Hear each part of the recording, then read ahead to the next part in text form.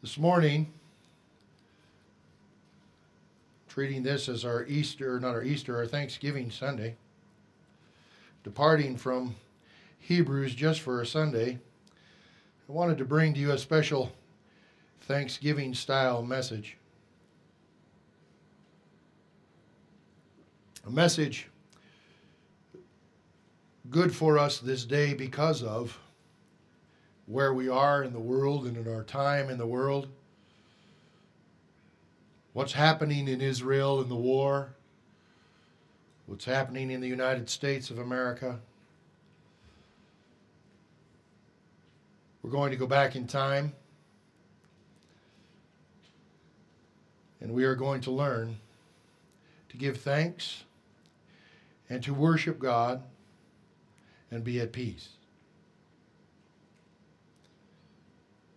We're going to march to Zion with thanksgiving. We go marching to Zion, beautiful, beautiful Zion, says the lyrics. And then we will do this. Psalm 123, let me read this in opening. Unto you I lift my eyes, you, O you who dwell in the heavens.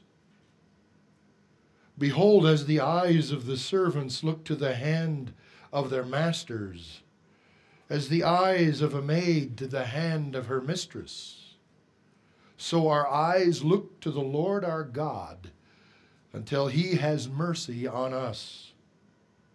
Have mercy on us, O Lord. Have mercy on us, for we are exceedingly filled with contempt. Our soul is exceedingly filled with the scorn of those who are at ease, with the contempt of the proud. Pray with me this morning. Father God, we bow our heads, but we bow our hearts before you as well, and we pray, come, help us. Not only us in this room, Lord God, but all of mankind. All of mankind in this world of chaos and strife. All of the nations of the world, their unending troubles and trials. Unto your own nation, your people Israel, Lord, gather them according to your promise. And grant them peace in the promised land and worship upon Temple Mount. And may we see it and be glad. Give us hearts filled with thanksgiving, for lo, God, you are good, and there is none like you. So teach us this day to give thanks. We pray in Jesus' name. Amen.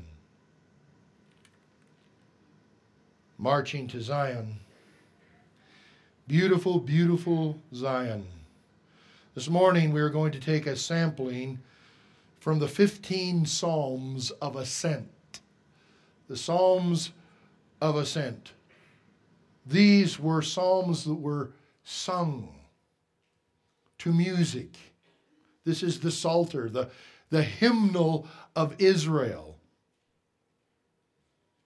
And as the children of Israel would return for the feast days to gather in Jerusalem, to gather on Temple Mount, they would ascend from the plains of the Jordan and walk up, for Jerusalem indeed sits on the mountains.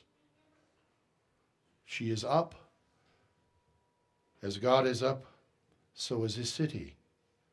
And they would sing these psalms as they would ascend the pathways to Jerusalem, as they would walk upon the Jerusalem road through the Judean hills and go up to Mount Zion. Beautiful, beautiful Zion.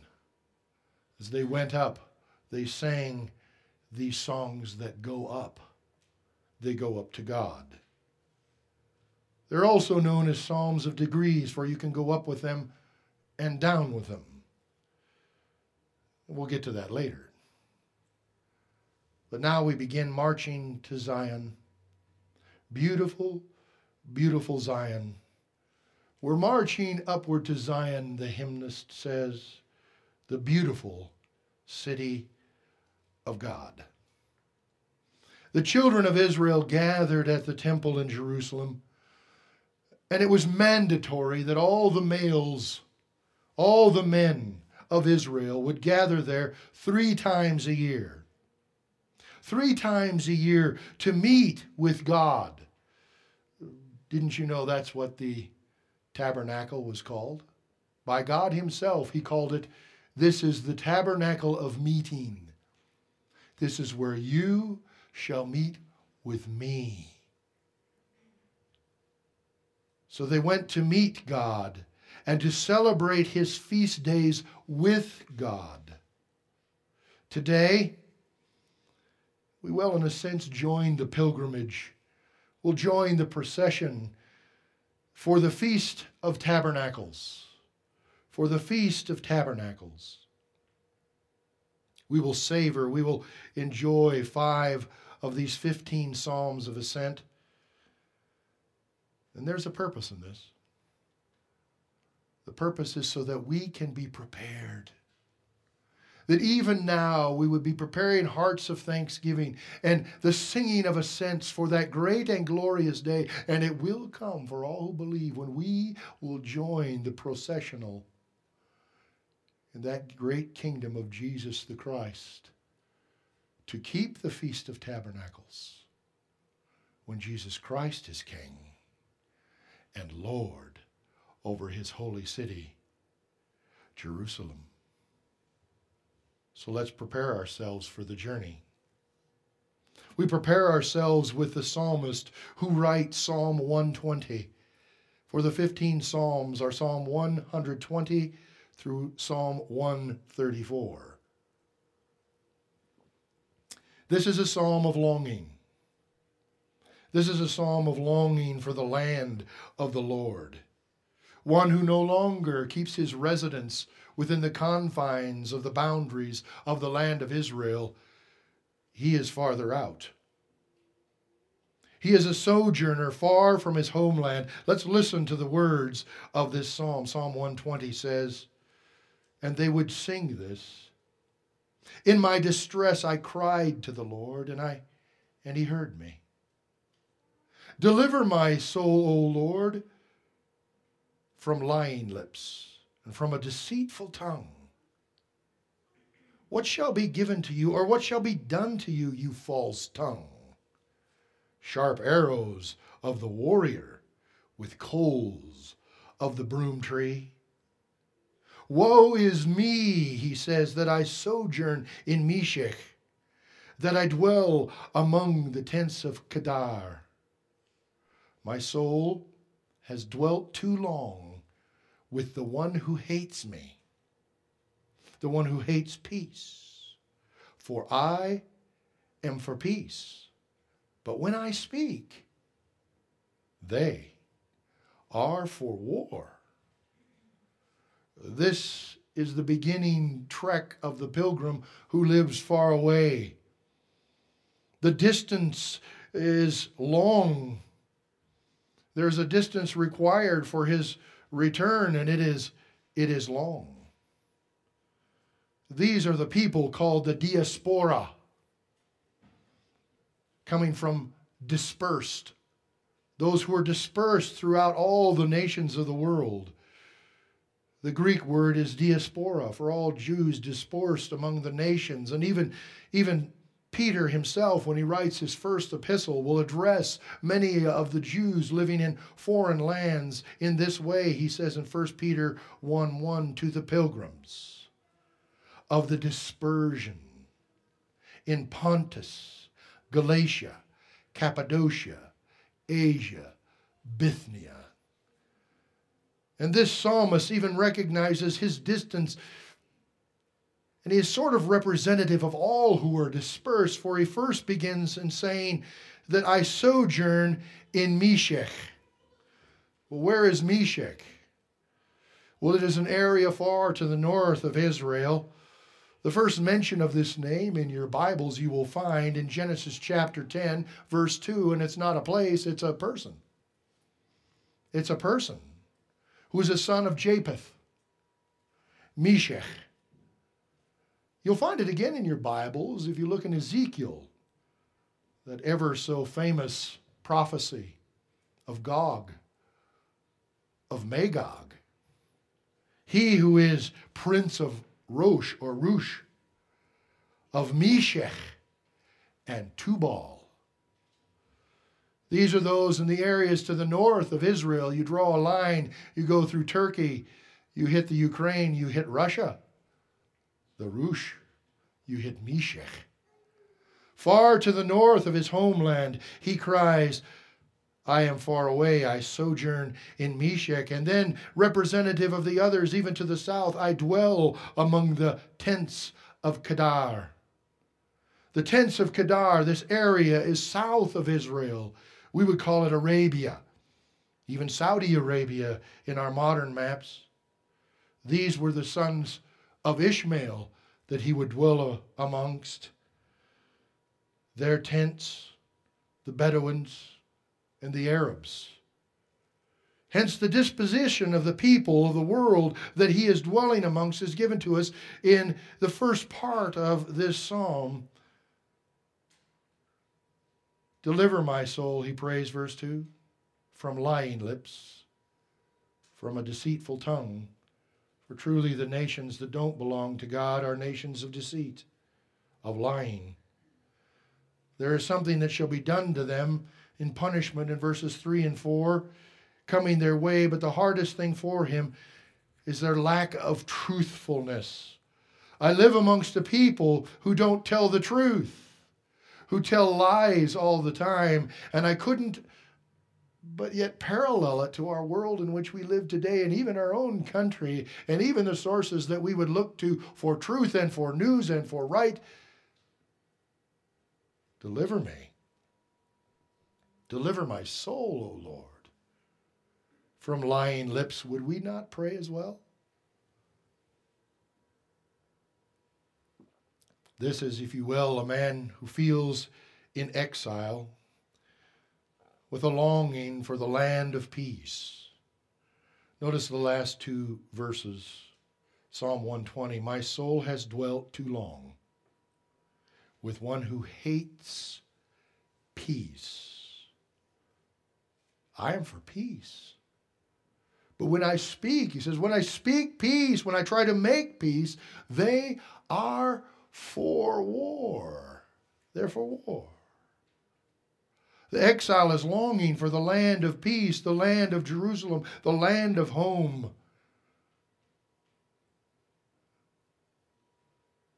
He steps out of his house.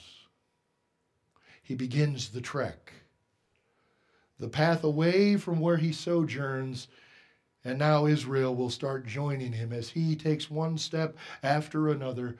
Those of Israel will shake out of the country. They will come down the paths and the byways. They will come from the south. They will come from the north. And they will join the worship train of thanksgiving. I am for peace, but they are for war.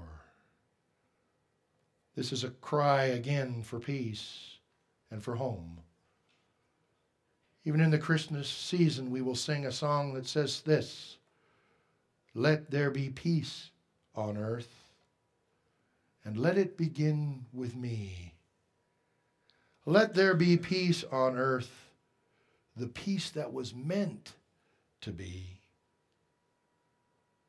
To attend the Feast of Tabernacles, the journey begins by leaving the foreign land and going home. Number 2, the second psalm we will look at this morning, skipping Psalm 121, we go to Psalm 122. An anticipation for the house of the Lord. An anticipation for the house of the Lord. Listen to this song. This is a psalm of ascents of David. And he writes, I was glad when they said to me, Let us go into the house of the Lord. Our feet have been standing within your gates, O Jerusalem. Jerusalem is built as a city that is compact together, where the tribes go up, the tribes of the Lord, to the testimony of Israel. Listen, to give thanks to the name of the Lord. For thrones are set there for judgment, the thrones of the house of David. Pray for the peace of Jerusalem. May they prosper who love you. Peace be within your walls, prosperity within your palaces. For the sake of my brethren and my companions, I will now say, peace be within you, because of the house of the Lord your God. I will seek your good. Here is the anticipation for the presence of the house of the Lord and the gathering of the people of the Lord in the house of the Lord. As David exclaims himself, I was glad when they said to me, come along. I was glad when they said to me, it's time for the Feast of Tabernacles. Join us in procession. Join us in the journey. Join us on the way. Let us go with gladness ourselves. It is as though they're shedding the world behind them of the pagans, and they are going to see their God. And the presence of the people and the presence of the God is all they desire. Anticipate the procession that will begin. The invitation to joyous pilgrimage. It is both familial. The tribes, he says, go up. The tribes of the Lord. And it is deeply spiritual. Give thanks to the name of the Lord. The anticipated praise. Psalm 122, verse 2. The city is mentioned. The law is mentioned, verses 2 through 5. And the kingly line of David. And on they would proceed for this day, this holiday, this day of feasting that they are required to do is also, well, it's sort of like being required to go home for Thanksgiving. Not so tough. There is an anticipation. There's an anticipation to praise. There's an anticipation of joy. For this Feast of Tabernacles is known in Israel as the holiday. Of all the other feast days, of all the other holidays, this is known by them as the holiday, as the most joyous celebration. And in their verbiage, it is called Sukkot. Sukkot. The fall harvest has come in. The plenty and the bounty of the Lord's provision is all around them, and it is exactly the time of thanksgiving. It is the time when we look at the plenty that God has given, and we fill the horn, and we give thanks, and say, God is good. But the word in Hebrew, this Sukkot, it has a meaning.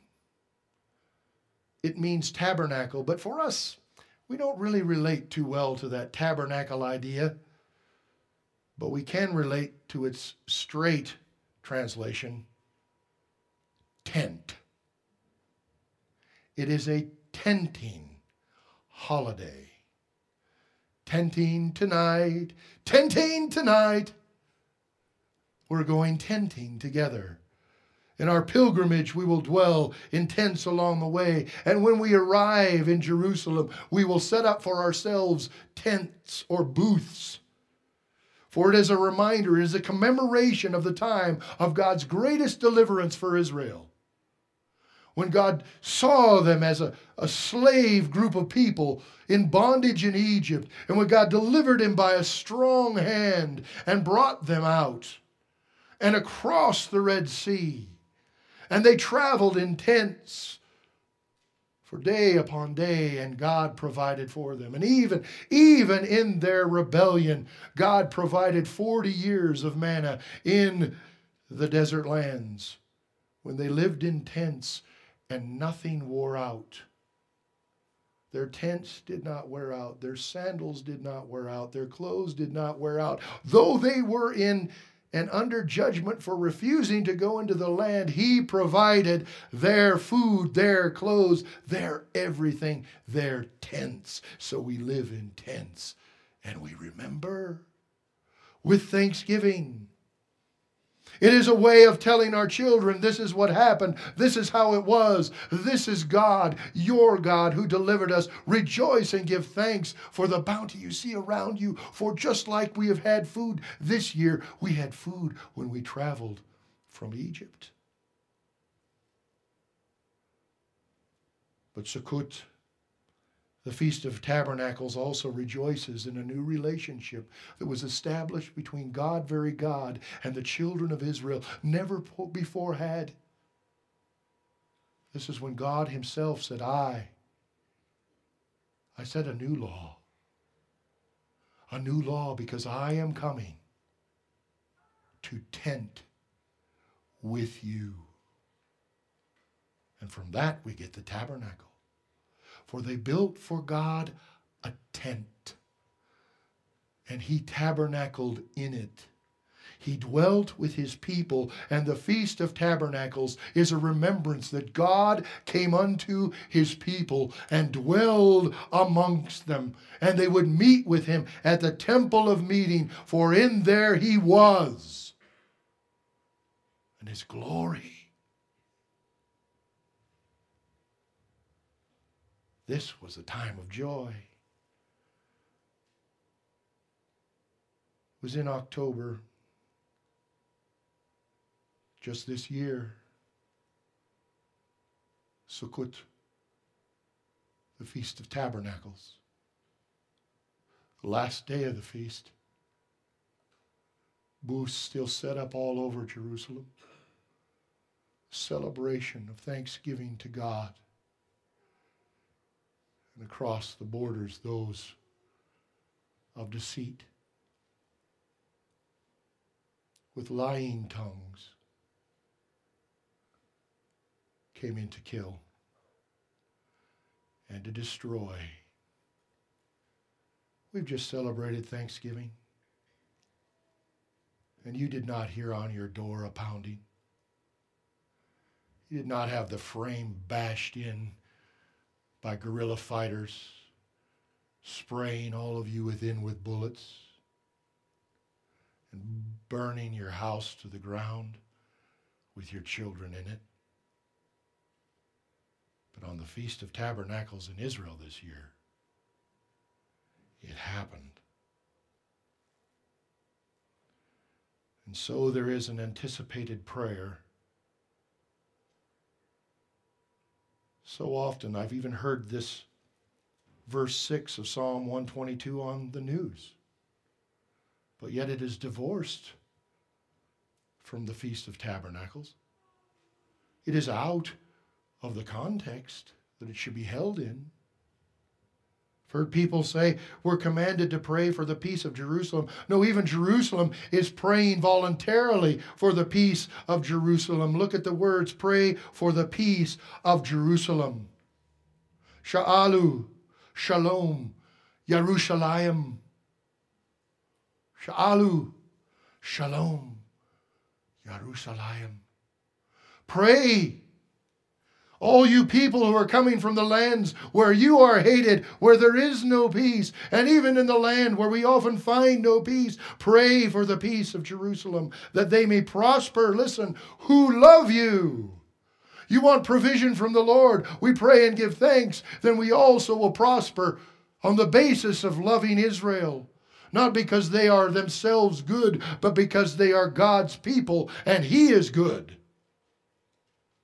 I will bless those who bless you, God said to Abraham, and I will curse those who curse you.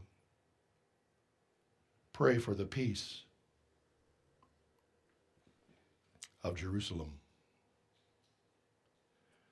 In another psalm, Psalm 137, the people of Israel cry. 137 verse 4, it says, how shall we sing? How shall we sing the Lord's song in a foreign land? If I forget you, O Jerusalem, let my right hand forget its skill. If I do not remember you, let my tongue cling to the roof of my mouth. If I do not exalt Jerusalem above my chief joy.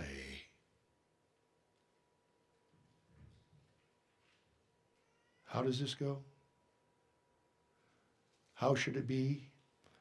Verse 8, the end.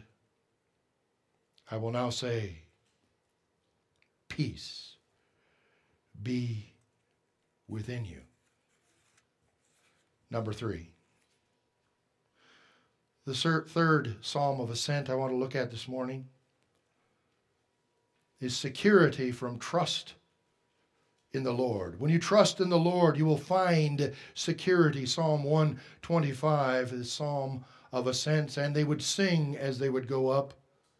Listen, those who trust in the Lord are like Mount Zion, which cannot be moved, but abides forever. As the mountains surrounded Jerusalem, so the Lord surrounds his people from this time forth and forever. For the scepter of wickedness shall not rest on the land allotted to the righteous, lest the righteous reach out their hands to iniquity. Do good, O Lord, to those who are good, and to those who are upright in their hearts. As for such as turn aside to their crooked ways, the Lord shall lead them away. With the workers of iniquity, now listen again, peace be upon Israel. Are you seeing the pattern? The pattern of a cry for peace. Pattern of an exiled and wandering people. Up they go in rejoicing and returning to the Holy Land. They're trusting in the Lord who brings stability. They're trusting in the Lord who brings stability. Look at verse 1 again. Those who trust in the Lord are like Mount Zion, which can never be moved, but abides forever. Those who trust in God have a mountain as their support, like God's holy mountain, whom he built and he maintains. Also, as we look at this psalm, we see that trusting in the Lord bows to sovereignty. Bows to sovereignty. Listen to this. It's somewhat of a difficult verse to exegete, but when you see it in its context and let it rest upon you a while, you see the wisdom of it. For they would sing, for the scepter of wickedness shall not rest. It means there'll always be those who hate Israel. There are always those who will fight against her. There are always those who will fight against God, because God is the God of Israel. But he says it will always rest on the land allotted to the righteous. And why is that? There's a purpose in it. Lest the righteous reach out their hands to iniquity. When we trust in God, we have stability, but we also bow to his sovereignty. Just like Israel must do, trusting in God's justice. And his sure justice keeps the righteous from taking punishment into their own hands and becoming sullied with the sin of vengeance. For it is God who has said, vengeance is mine. I will repay. We trust the Lord's sovereignty, lest we become the judge ourselves and slip into revenge. But thirdly, as well, let her see under security from the trust in the Lord. Trusting in the Lord buys sanctity. It buys, if you will, a closeness with God, a holiness, if you will. Look at verse 4.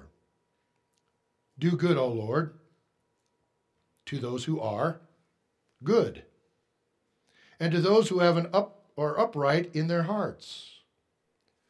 For as such as turn aside to their crooked ways, the Lord shall lead them away with the workers of iniquity. God rewards those who follow him and do good. So they can look for this ending, but peace be upon Israel. Shalom al Yisrael. It is a prayer for peace. It is a prayer for peace that is found in the ancient places of worship in Israel, the synagogues. These mosaic floors that proclaim and cry out for peace then, still cry out for peace now. But yet, if you want security, you must trust in the Lord, trusting the Lord for his provision. It was a big part of the Feast of Tabernacles that we were trusting God to provide for us yet again as the people of Israel.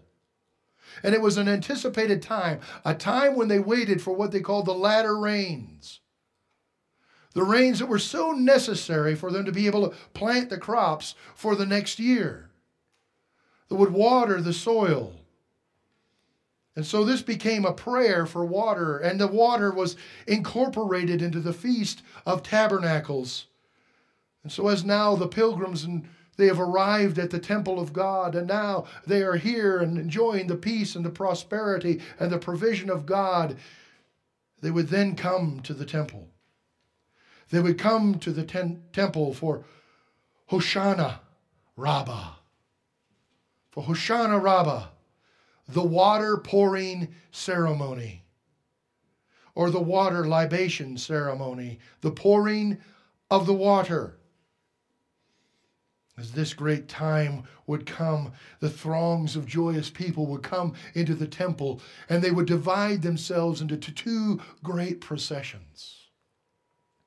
One procession would leave the temple following the high priest, and in the hands of the high priest would be a golden pitcher. And that procession would lead all the way down to the pool of Siloam. If you've read your New Testament, you'll know this is the place where the water would move. This is a place where some would go later for healing. It was called the place of living water. And with music and singing and dancing down the way, the entirety of Israel would join together for the water celebration, and down they would go. And when the high priest would get there very ceremoniously, he would dip from the pool of Shiloh the water, this moving water. Whereas at the same time, the concurrent procession would leave from the other side of the temple, and they would be going to Motzah. They would be going to the brook and the swampy area where the willow trees grew. And they would sing and they would dance and they would cut the branches of the willow trees and they would carry them in great bundles, dancing and singing from there back up into the temple, where before the water came back, they would construct a giant arbor of living willow branches over the altar of God, so that the altar came alive with these water-loving trees. Meanwhile, the parade of the water comes back. And as the temple trumpeters see the high priest approaching, as he reaches the gate, the silver trumpets of God will peal forth and sound the blast. He has arrived. And through he would come the walls of the temple, and he would enter in through the water gate. Why is it called the water gate? Because it's that gate through which the water comes every year at the Feast of Tabernacles. It is that place where the springs of water come. This is the place that we remember, and every time we walk through it during the year, this is the water gate.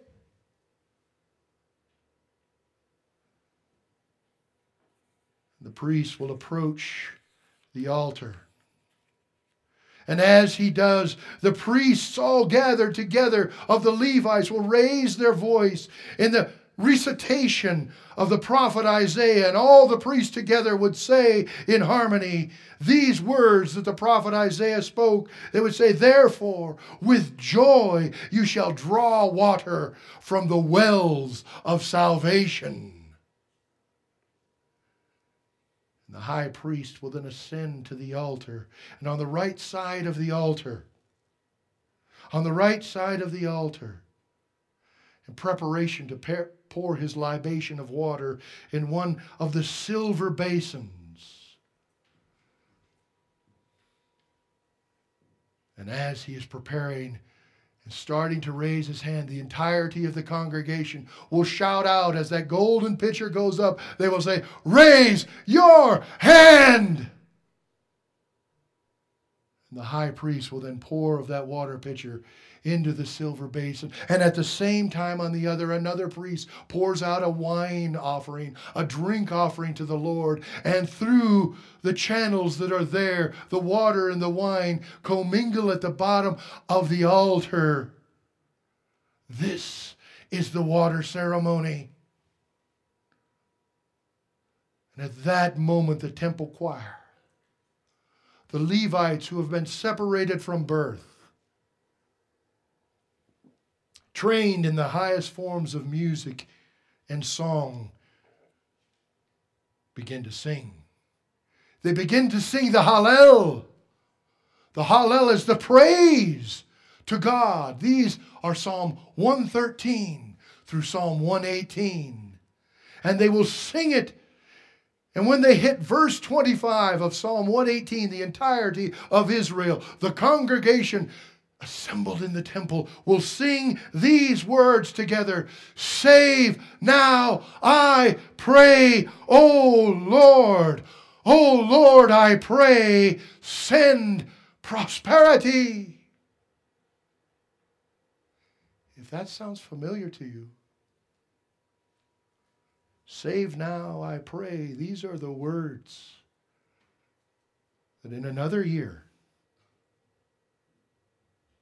in the last year when Jesus will come to Jerusalem and sit on the foal of a donkey, the crowds will cry out and pave his way into Jerusalem. But this year is a different year. This year, Jesus still has unbelieving brothers. The book of John tells us that they are inviting Jesus to come with them to the Feast of Tabernacles. And he says, "No, I will not go yet, for it is not my time." And he lets his brothers go, and then he goes later, alone. He's not yet come in triumphantly. He is the quiet teacher. He is the one doing miracles. He is the amazing man whose name is on the lips of all in Jerusalem. Every day of the 7-day festival, the water is poured. The people rejoice. John chapter 7 tells us of the last day. This day when Jesus went up alone without his brothers. John records, verse 37 of chapter 7, "On the last day, the great day of the feast, Jesus stood and cried out, saying, 'If anyone thirsts, let him come to me and drink. He who believes in me, as the scripture has said, out of his heart will flow rivers of" what? Living water.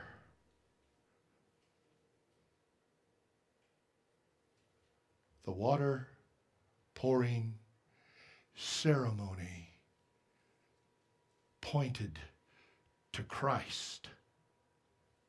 and the Holy Spirit. Verse 39, John 7.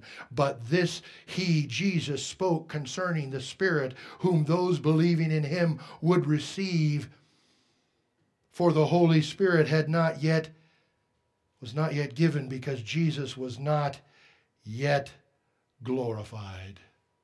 At this moment, in the greatest of feasts, the most powerful point was made by Jesus. He was proclaiming, I am your Messiah.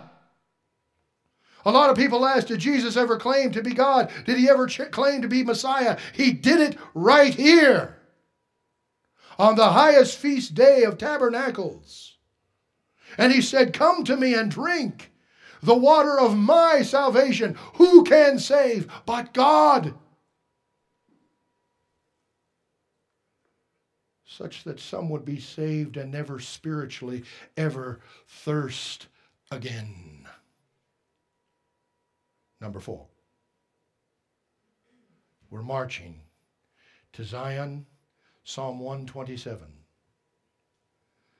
They would sing of legacy through the working with the Lord.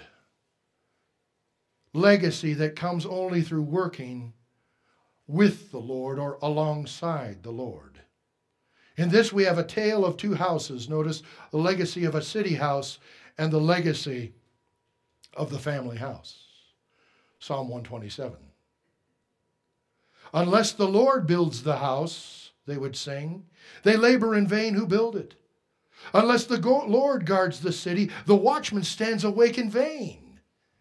It is vain for you to rise up early, to sit up late, to eat the bread of sorrows, for so he gives his beloved sleep. Verse 3, behold, children are a heritage from the Lord. May I have an amen? The fruit of the womb is his reward. Like arrows in the hand of a warrior, so are children of one's youth. Verse 5, happy is the man who has his quiver full of them. They shall not be ashamed. They shall speak with their enemies in the gate. Are you seeing something here? Pray for peace. Pray for peace. Give us peace. Give us peace. There's enemies all around. Unless the Lord builds the house, they labor in vain who build it. The building by the Lord's help is an essential for the city of Jerusalem to stand.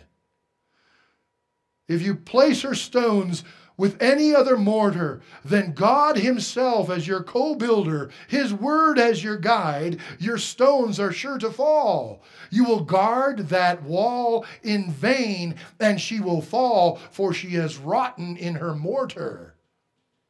She has nothing with which to stand upon. The legacy of the city requires all of city life and all of martial life to depend upon God himself. This thing I pray for Israel today, for they yet think too highly of their army and not their God. Long live Jerusalem may be their cry, but unless they say also, in God we trust, there will be no shalom Yisrael. There will be no peace in Israel. So now when you see the building of the city dependent upon God, that city house, also you see the family house is also built on God. I like to pray this prayer with parents who have many children. And since the Bible doesn't define what a quiver full of children is, I have arbitrarily chosen 6. So parents, young people who want children, if you want me to pray this, I'll only pray it at the birth of your 6th, because your quiver is not full yet until that time. And why is it a blessing? There are enemies, it says, but but shall speak with their enemies in the gate. This implies children who have been raised well, who are raised to defend the city, for it is certain if parents do not raise up their children in the fear and admonition of the Lord, if they do not show even their heritage of Israel that this is your God, and in him you shall trust, and this is his word, and on that we will stand, then you are by and large turning those very arrows that can be fired at the enemy back at yourself. And oh, how we see it in this land, where we once said, in God we trust, but we put our trust in schools, in universities, in the liberal mindset of the world. And we've got these burgeoning terrorists calling for death of Israel, from the river to the sea. Palestine should be free. And they mean by that death to Israel. These are our children. We bear responsibility.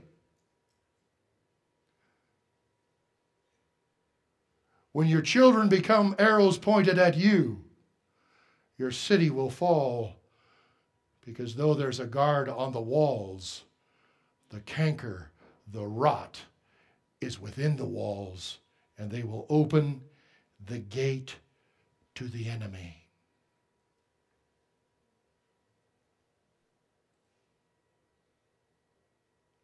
It's the Feast of Tabernacles.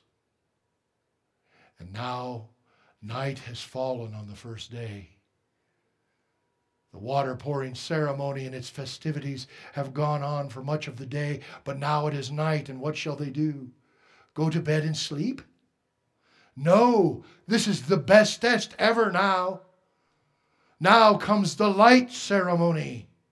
Now comes Shimkat Bayet Hasha'aiva, the rejoicing at the house of the water drawing, the festival of light. Of light. We have lights at Christmas. The places in the towns light up. The light, the light, the light. And in Israel at this time, in the court of the women, which is the largest court in the temple of God in Jerusalem, the crowds would throng come eventime. They would want to get their place and be there in time, lest they have to stand outside.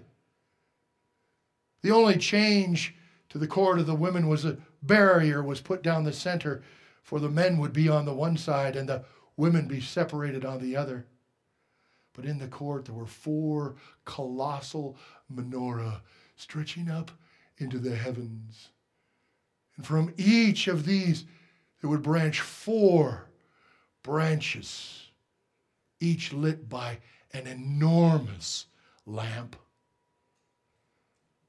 And the wicks of the lamp were sacred. The wicks of the lamp were made from the worn out clothing of the priests that they wore in the ministry to the temple of God. They would burn with the light of that heavy linen. There was a stairway on each one, which a lithe young man would climb as it became dark, and each of the menorah were lit. The temple of the women, they were bathed with that golden light from the menorah. This was powerful. This was symbolic. This was to remind them of the Shekinah glory of God that had once filled the house of God. A hush would fall over the congregation as a processional of the singers from the temple would approach from the court of the Israelites, and they would come down, as it were, from us, from this area here, from the court of the Israelites, and they would stand upon the dais. A dais formed semicircular with 15 steps going down, and they would begin to sing. And what would they begin to sing? They would begin to sing the Psalms of Ascent. And in this case, the Psalms of Degrees. For as they began to sing, they would sing Psalm 120 standing on the top step. And then when they finished, they would step down one and sing Psalm 121. And they would step down at Psalm 122, 23, 24, 25, 26, 27, 28, 29, 30, 31, 32, 33, 34. A concert in the temple of God. And that would not end it, for all night long the elders of the Sanhedrin would be up and they would dance the torch dances. The intricate, syncopated, choreographed dances of light with the torches before the people, and the people would celebrate and glorify their God.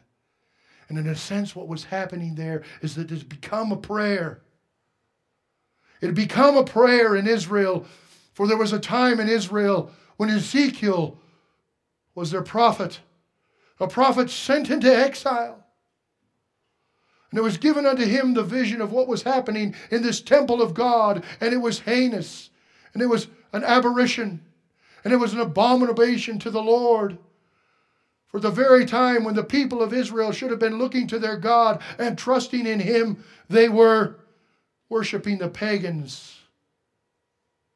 And even the elders of Israel were standing at the door that faced east and were worshiping the sun god of the pagans. And so from that, the glory of God left the temple. And so at the time of Jesus, while they're dancing, while they are singing, while they are looking to the menorah on high, they are in a sense humanly trying to recreate the glory of God lost. But it had become a prayer for him to return. For Ezekiel had promised this. For chapter after chapter, Ezekiel describes a new temple built in the kingdom of God. The kingdom that would come.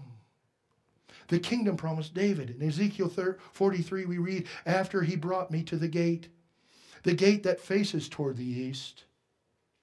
This is where the glory left. And behold, the glory of the God of Israel came from way of the east. His voice was like the sound of many waters, and the earth shone with his glory. It was like the appearance of a vision which I saw, like the vision which I saw when I came to destroy the city. The visions were like the visions which I saw by the river Kibar, and I fell on my face.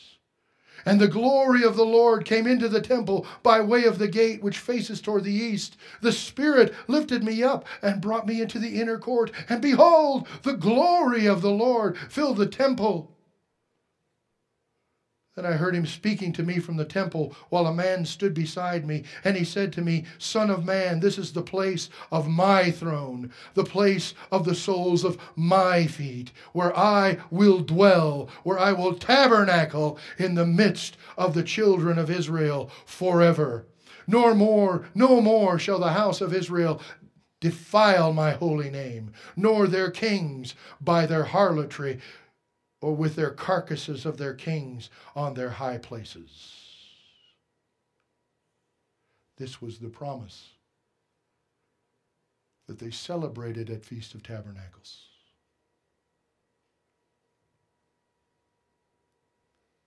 On the 8th day of the Feast of Tabernacles, Jesus returned from the Mount of Olives to teach at the temple. John records it in chapter 8, verse 1, but Jesus went to the Mount of Olives. Now early in the morning, he came again to the temple. right after the festival of light. And all the people came to him. And he sat down and he taught them. And then the Pharisees and scribes tried to take peace from Yisrael, Jerusalem. For they came to test Jesus. And they brought to him a woman caught in adultery, i.e. without the man, caught in adultery. I think you need both to catch him. They said to Jesus, the law says, the woman caught in adultery shall be stoned. What do you say? This is the moment when Jesus, like he never heard them, squatted down on the ground and began to draw in the sand. And thinking they're ignored, they said again, what should we do with him? The law says she should be stoned. And Jesus kept drawing in the sand. And then Jesus said, the one of you who is without this sin, cast the first stone. And the oldest of them looked, and he was cut in his heart with conviction, and he went away. And the others followed him. And in John 8:11, Jesus said to the woman, he said, where are your accusers?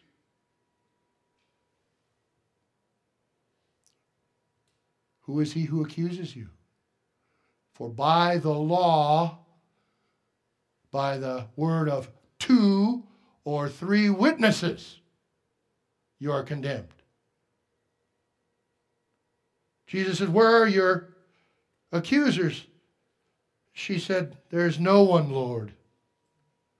And Jesus said to her, neither do I condemn you. Go and sin no more. That's called repentance. And a call to repent. Don't do it anymore. Go free.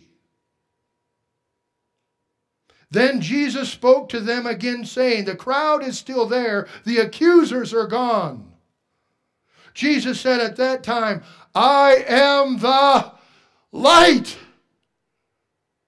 of the world. I am the light of the world. He who follows me shall not walk in darkness, but have the light of life. The town had been lit. The dances had been danced. The Psalms of Ascent had been sung. And Jesus says, I'm the light. I'm the Shekinah glory of God. I have just brought peace to Jerusalem. I am shining the glory of God among you. They who build the house labor in vain, unless the Lord builds the house. 5. I want to get to this. This perplexed me, so I had to study it. What is this Psalm 131?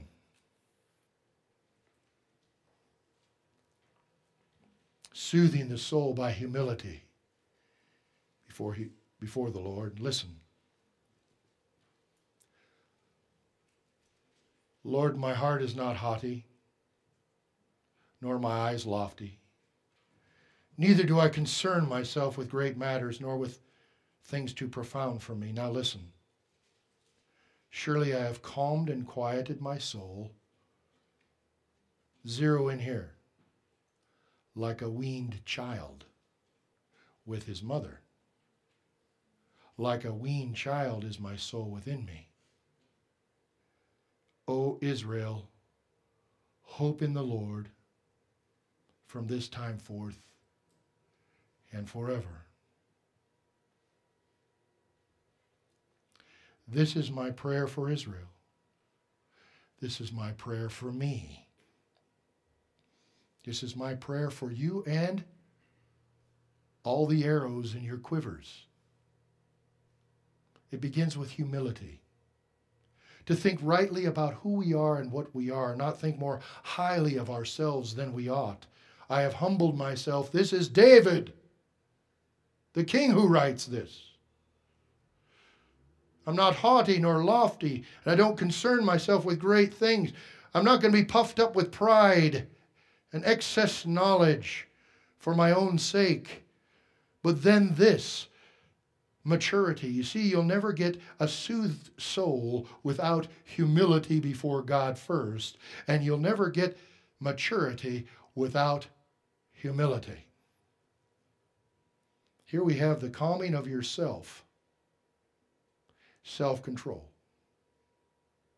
Transitioning from the infant, from the suckling child to the weaned child is a difficult transition. Mothers, can I have an amen? Why? Because mom comforts them,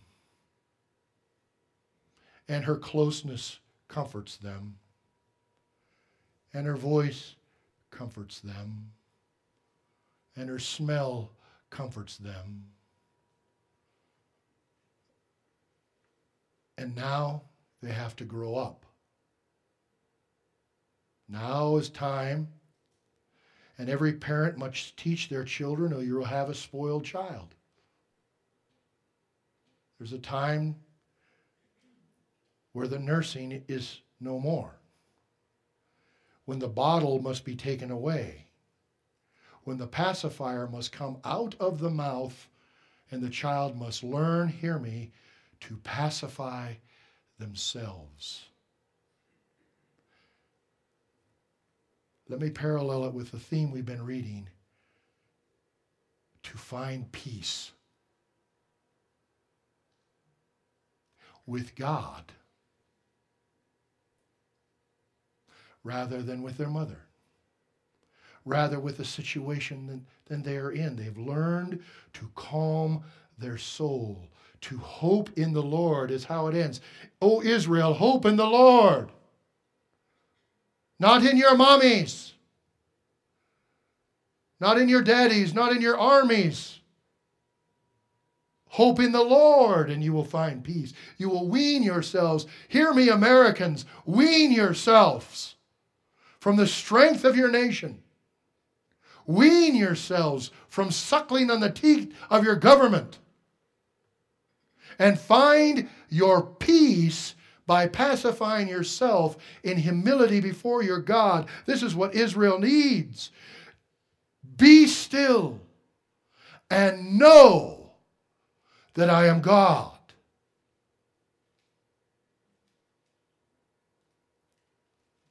The 8th day of Tabernacles is this. Simchat Torah. Simchat Torah. The rejoicing of the law. Jesus sat down and taught them on Simchat Torah.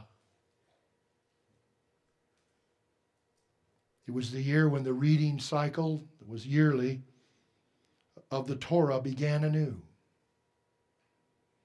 Everyone who wanted to turn to read Torah out loud was given the aliyah, the right to read from the pulpit.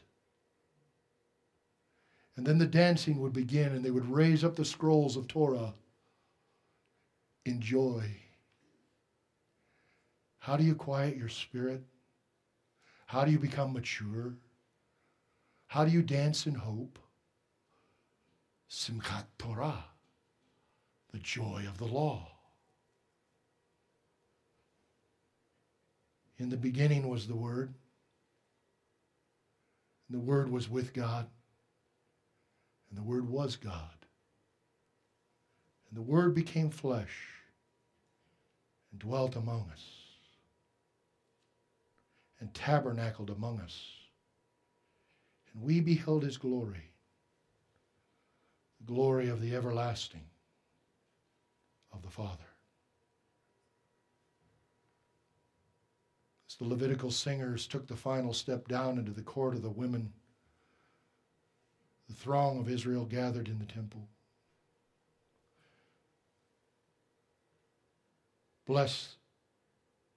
Behold, bless the Lord, all you servants of the Lord, who by night stand in the house of the Lord. Lift up your hands in the sanctuary and bless the Lord who made heaven and earth. Bless you from Zion. Simchat Torah was the day of the attack. When Israel should have been dancing and raising Torah, many young Jews were dancing their pagan dances on the borders of Gaza. Let me be very clear. They did not deserve to be attacked. A sneak attack, the sucker punch, the evil that was done to them. But nor were they humbled in their heart, nor were they looking to their God yet. There are certainly believers in Israel, but they have not been prepared yet for the final Feast of Tabernacles. We've been preparing for something that I told you we will participate in, and now I will read it to you from the prophet Zechariah. If you trust the Lord to build his house, if you trust in Jesus Christ for his living water, if you've believed that he's the light of the world and you shall never more walk in darkness, then you one day will ascend to Jerusalem for the Feast of Tabernacles, for it will be reinstated in the kingdom of Jesus Christ. Zechariah 14, verse 16. And it shall come to pass that everyone who is left of all the nations which came against Jerusalem shall go up from year to year to worship the King, the Lord of hosts, and to keep the Feast of Tabernacles. And it shall be that whichever of the families of the earth do not come up to Jerusalem to worship the King, the Lord of hosts, on them there will be no rain, no water. If the family of Egypt will not come up and enter in, they shall have no rain. Then they shall receive the plague with which the Lord strikes the nations who do not come up to keep the Feast of Tabernacles. This shall be the punishment of Egypt, the punishment of all the nations that do not come up to keep the Feast of Tabernacles. Are you a pilgrim in a foreign land? Are you a sojourner far from home? If you're a Christian, you are. This is not your home, and this is not your place of worship. But Jerusalem one day will be. In that day, holiness to the Lord shall be engraved on the bells of the horses. The pots in the Lord's house shall be like the bowls before the altar. Yes, every pot in Jerusalem and Judah shall be holiness to the Lord of hosts. Everyone who sacrifices shall come and take them and cook in them. In that day there shall no longer be a Canaanite in the house of the Lord of hosts. Shalom. Ya Jerusalem. We're marching to Zion. Beautiful, beautiful Zion. We're marching upward to Zion, the beautiful city of God. Let's pray.